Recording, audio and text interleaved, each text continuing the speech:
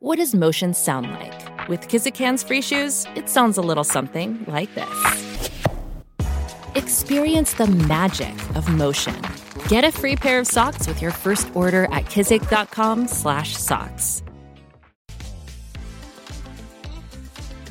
What is going on, everyone? My name is Andy. Welcome back to another FPL video. In this one, I'm going to go through my top 5 FPL tips. Some of these are geared more towards when you're building your Game Week 1 squad. Some are more useful for throughout the season. Either way, hopefully they'll help you do better at FPL. If they do and you enjoy the video, make sure to give it a like. Hit that subscribe button if you haven't done so already. And if you want to check out Fantasy Football Hub, who I'm partnered with for this season, make sure you check out the links in the description below. So first up is to practice patience.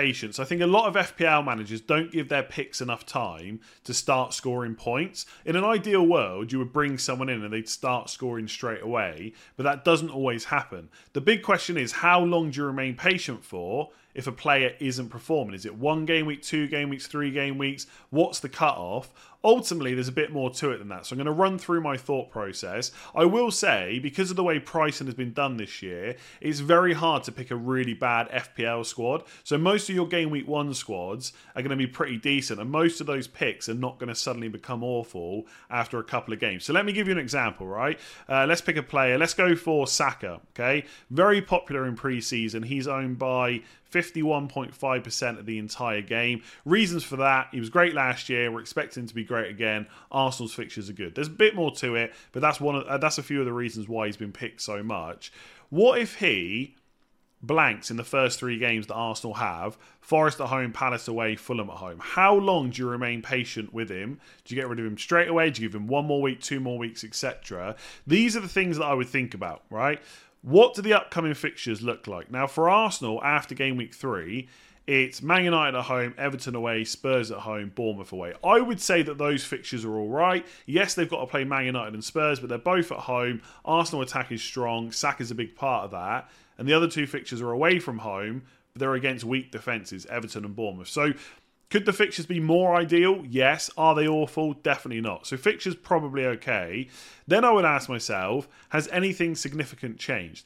If Arsenal are still looking good, Saka's playing every game and pretty much every minute, he's still on penalties, he's still in that attacking right-wing role, I would say nothing has really significantly changed. Sometimes, especially over a small sample of games, like 3 game weeks, stuff can happen where maybe Martinelli or Jesus or Odegaard hog all the points. It doesn't mean it's going to continue happening after that. So if nothing significant has changed and the fixtures look good, the only other question to ask yourself is the alternative actually a better pick? Because sometimes people get so fixated on having to sell a player, they don't consider that the player they want to bring in might actually not be that great. So if we go back to the fixtures again, let's say you don't like them and you want to get someone else from Game Week 4. Well, you could look at Chelsea fixtures and maybe pick up someone like Raheem Sterling, save yourself 1.5 million. Is he much better than Saka? Well, from Game Week 4, they got Forest at home, Bournemouth away, Villa at home, Fulham away, Burnley away. Pretty good fixtures. And if he's looking great in the first few game weeks, maybe that actually is a good player to bring in instead. So it might not be a case of remaining patient past those 3 weeks. You might just make that move. But if you've got other stuff to deal with, I would question whether that's something that you have to do. And obviously, we can discuss individual moves as we get into the season. This is just a broad kind of outline of how I'd be thinking about it. But ultimately, most of the picks you make, they're not going to suddenly become awful. And I think right now, you can easily say Saka, Odegaard, Martinelli, Salah, Haaland, who else? Kane, right? Man United players, Bruno Fernandes, Rashford.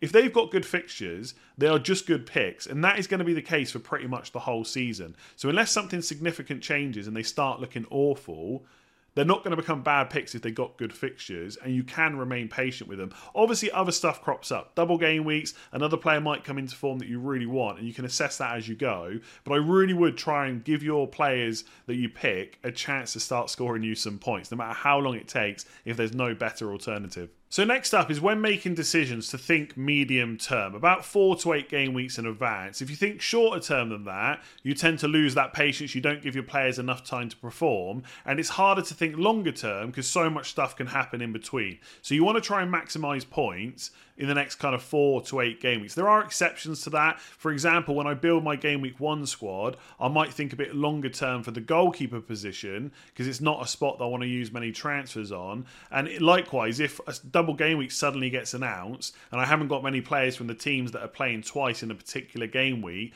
I might think a bit shorter term about my transfers. But outside of that, I'm always looking like 4 to 8 game weeks in advance.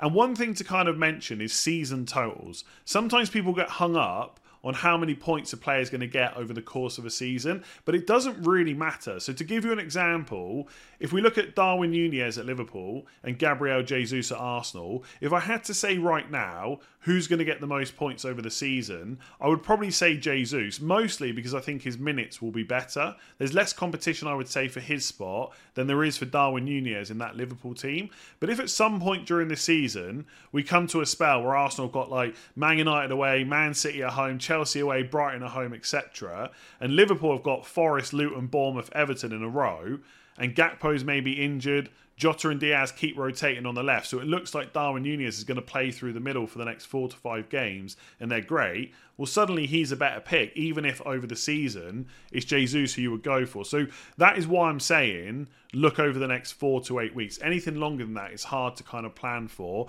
You should still be looking to plan ahead, though, especially for fixture swings and captaincy. Captaincy has kind of been killed a little bit because of Haaland, but if you are looking for opportunities to go against him, you definitely want to look at what fixtures are coming up. So example, Salah plays Bournemouth at home in game week 2. That could be worth a look. One thing that I'll be using this season is the My Team tool on Fantasy Football Hub. So you can put in your team, you get a rating, but then you can go through the game weeks to kind of see how your team is looking. So one thing I use this for, if I can just find the arrow again, is defensive players. Is there any weeks where they're just looking pretty awful? So most of the weeks with Estupiñán, Gabriel and Luke Shaw, it looks pretty good. But for example, in game week 4, Shaw's got Arsenal away. So is there a better player that I could have? Well, on the bench, I've got Chilwell with Nottingham Forest at home. So that looks pretty good. But there might be other combinations you've got where you might think in advance about what your transfers are, not just for defenders, but also attackers. Is there a week where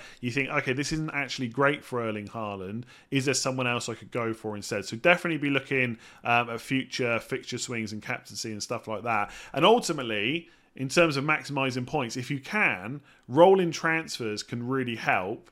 One, because it gives you a bit more thinking time. You're giving your players extra time to kind of perform. It's that kind of patience we already talked about. But also it lets you make a couple of moves at once if needed. So it kind of just gives you that buffer. So if in a few weeks things go massively wrong and all your plans go out the window, you've got those extra transfers to kind of help with that. So this tip is tailored more towards when you're building your game week 1 squad, but it could be applicable throughout the season as well, especially around wildcard time. So when you are looking to build your squad, I would say that most of the players should be guarantees. Now, obviously, I cannot guarantee that any player will definitely get points. What I mean by that is a player with a proven track record, good underlying stats, good minutes and good fixtures, and preferably obviously playing for a good team as well. So just to give you some examples, right, and ignore the squad that I've got here. I'm always playing around with different combinations for content, but I would say there's quite a few kind of guarantees in here, especially in terms of minutes. So I would say Estupiñán, Gabriel, Trent, Salah, and Bomo, Mitoma, Saka, Haaland. The ones that aren't necessarily so guaranteed are kind of Wissa, Chilwell with his injury record, Flecken, obviously new goalkeeper at Brentford. Will he definitely start? If he does, will he be as good as Raya? I've got Kluivert on the bench as an option for 5 million at Bournemouth. Will he definitely play? How will he be in the Premier League and stuff like that? They are not guarantees, but most of the squad is made up of players that I would consider those kind of options. Known quantities is what I've kind of called it in the past. Again, look at the first 6 to 8 weeks. You don't want to be planning your squad to what's going to happen in game weeks 12, 13, 14, etc. Think about defender cover. This is where your bench can come in useful. So I've already kind of shown you on the My Team tool how you can look through and see what fixtures are where, but that's especially important for your kind of 4.5 million defenders on the bench. So when I look at this squad, for example, most weeks I can just play play Estupiñán, Gabriel, Trent and Chilwell. Longer term, though, if I needed someone to cover some bad fixtures,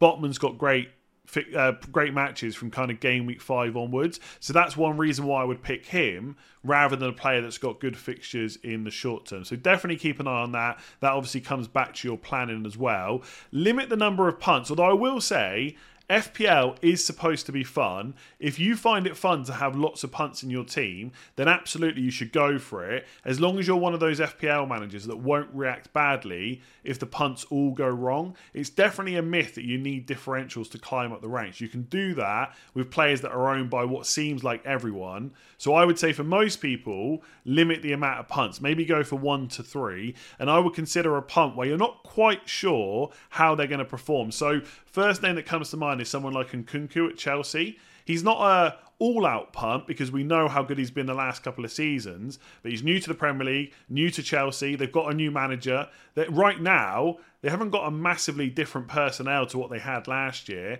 and we're not quite sure how they're going to perform. Now, that's all right having 1 or 2 of those players, but if you suddenly have 6 or 7 and it all goes wrong at once, that's a lot of transfers to be made, or you might be kind of forced into a wild card as well. So I personally would limit the amount of punts, but it is your team. You should do absolutely what you want to do with it. Obviously, trust your picks in the first few weeks. Just because someone blanks in game week 1 doesn't mean they have to be transferred out in game week 2. Remember why you made that decision in the first place, and try to limit the amount of pre-booked transfers. Just to give you an example, right? Someone made a comment on a video today to say that I should be looking at Sheffield United defenders as a punt just to get rid of later on. And there's nothing wrong with that. I think one of the aims I try and do with these videos is not to put people off the picks they want to make, right? Not everyone's team has to be the same, but I obviously want to give my opinion as well. Now, this was the defender. I think you pronounce it something like Ahmed Hodzic, something like that, kind of close maybe. He's got a lot of goal threat,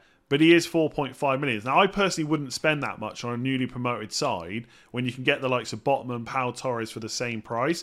But you could look to punt for Palace at home, Forest away and Everton at home, and then get rid of him. But I would question whether a 4.5 million defender transfer is one that you want to kind of pre-book. Similarly, a lot of people are going to look at that Chelsea fixture swing in game weeks 3 and 4 and want to bring some of their players in. And they might pre-book, well, I'm going to get Nkunku, I'm going to get Sterling. But that's 2 transfers. So much can happen in the first few weeks that you might have other stuff to deal with. So I would try and limit the amount you do. There's nothing, I don't want to say that it's completely wrong to do that, because sometimes looking ahead, like I've said, planning for fixture swings, captaincy and stuff like that and pre-booking transfers can help maximise your points. But you need to limit the amount of kind of those you do, because it can get to a point where you've got too much going on that you want to do and too much that you have to do. So this is always a bit controversial, but one of my tips would be to start using stats if you're not already. And I'm not saying from now until the end of time you have to make every single decision using stats. You can still watch matches, you can still use the eye test, but they can be handy. One of the ways that I like to use them is to quickly analyse players. So just to give you a few examples, right? I watch a lot of Premier League matches, but I cannot watch them all. Take Gibbs White and Nottingham Forest. Do you think I watched every single Nottingham Forest game last year? Definitely not. A quick way to analyse how good Gibbs White is at his price point versus other players at that price point is to take a look at the stats. Similarly, I do watch a lot of Premier League games and some Champions League games, but I don't really watch many games from other leagues. So Nkunku has come to Chelsea, and I can see his goals, assists and stuff like that, but I haven't watched the games. One way I can quickly analyse how good he might be is to look at his underlying stats, expected goals, expected assists and stuff like that. And if they look good, I can tell that he could be a good option. Obviously, you've got to put context around that. He's new to the Premier League. He's coming into a Chelsea side where there's been a lot of upheaval and stuff like that. So he might not be a great option, but the underlying stats tell me there is a potential player there. So I do think they're a quick way to analyse players. For example, right, on Fantasy Football Hub, they've got all the Opta stats from last few seasons. And obviously, as we get through the game weeks of this season, the new stats will start populating. So if I want a midfielder for, I don't know, let's just say between 6 and 7 million, let's just put that there, I would go to my custom stats here, and I like looking at stuff like non-penalty expected goals, expected assists and stuff like that, so I can then see what kind of numbers everyone has. So last season the highest non-penalty expected goals for a player in that price point was actually Barnes at Leicester. So if he comes to Newcastle and he's going to get regular minutes, maybe that's someone we can look at. And I also like looking at per 90-minute numbers as well, because it kind of puts people on an even keel. So you can kind of look at this. You have to apply context around it, but I find stats really useful as a quick snapshot to compare lots of different players. I would say keep it simple. Expected goals, expected assists, expected goal involvement, which is basically expected goals, expected assists combined, and then expected goals conceded. That gives you an idea of what fixtures are the ones to target. Don't cherry pick. Sometimes you'll see people say, this guy over 6 game weeks has got great expected goals, but this guy over 12 game weeks has got lots of shots in the box. Compare like for like. If you're looking at shots in the box, which isn't really something I use, but if you are, use it for both players over the same time frame. And of course, apply context, like what kind of minutes is that player going to have? What fixtures have they played as well? Someone might have great stats, but they might have just had an excellent fixture run and are about to come into a really bad one. Be careful with small sample sizes. Players can suddenly go on goal scoring runs, but if the underlying stats aren't looking great, not necessarily going to continue. Again, you have to weigh up every decision on an individual basis, but that's a general point I would say. And historic numbers are important. I think as soon as a new season starts, people only look at stats from that season, but the last 1, 2, maybe even longer than that, will tell us how good a player is. So it goes back to that example about Saka.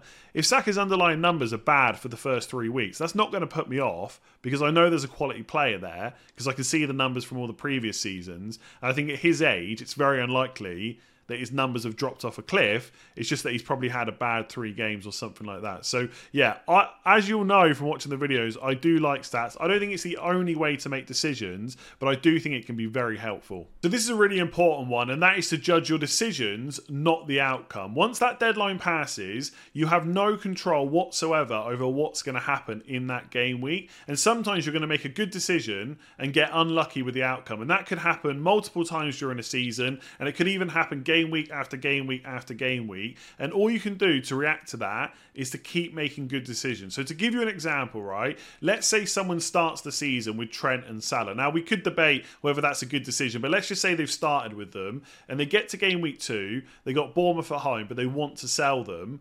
I would say the only good decision there is to hold on to them, because that is a really good fixture. If you sell them and they absolutely smash it, that was just a bad decision. To hold them is the good decision, unless there's like injuries or stuff like that. If in the game Salah misses a penalty and Trent gets sent off, that's a bad outcome. But if you look back at it, why did you make the decision? Because they are 2 class players with a great fixture. Did you get unlucky? Absolutely. And would you make that decision to hold them again? Yeah, of course you would. So therefore, you've made a good decision and you shouldn't judge the outcome. And I'm telling you now, throughout the season, this is going to test your patience a lot. And like I said, all you can do is keep making good decisions and hope you get lucky. And I don't want to get into a luck versus skill debate. There is definitely skill in picking players, fixture swings, stuff like that. But there is an element of luck with FPL. And the kind of sooner you accept that, the easier it is to kind of accept the outcomes that will happen throughout a season. So if you made it to the end of the video, thank you very much for watching. My bonus tip, if you want to do well at FPL this year, is to make sure you subscribe to the channel if you haven't done so already. I would love to hit 400,000 before the game week 1 deadline, if not by the end of the season. And if you've been enjoying the content throughout pre-season so far, there's loads more to come right up until the game week 1 deadline, and then I've got you covered throughout the season as well, pretty much every day. So make sure to subscribe if you haven't already. Keep hitting that like button as well. That supports the channel, really useful for getting the videos out there to more people, and then we can get bigger and better. And of course, if you haven't already checked out Fantasy Football Hub, make sure you do. If you want to get your team rated, it's completely free, link at the top of the description. And if you want to check out more of the features and the other tools that Fantasy Football Hub have, there's up to 50% off at the moment. And if you sign up, don't win your mini league this season, they will give you your money back. Terms and conditions do apply. The links that you need are all in the description below. Otherwise, I will say leave me a comment below and let me know if there are any other tips that I've missed out. Otherwise, I'll catch you again for another video soon. Sports Social Podcast Network.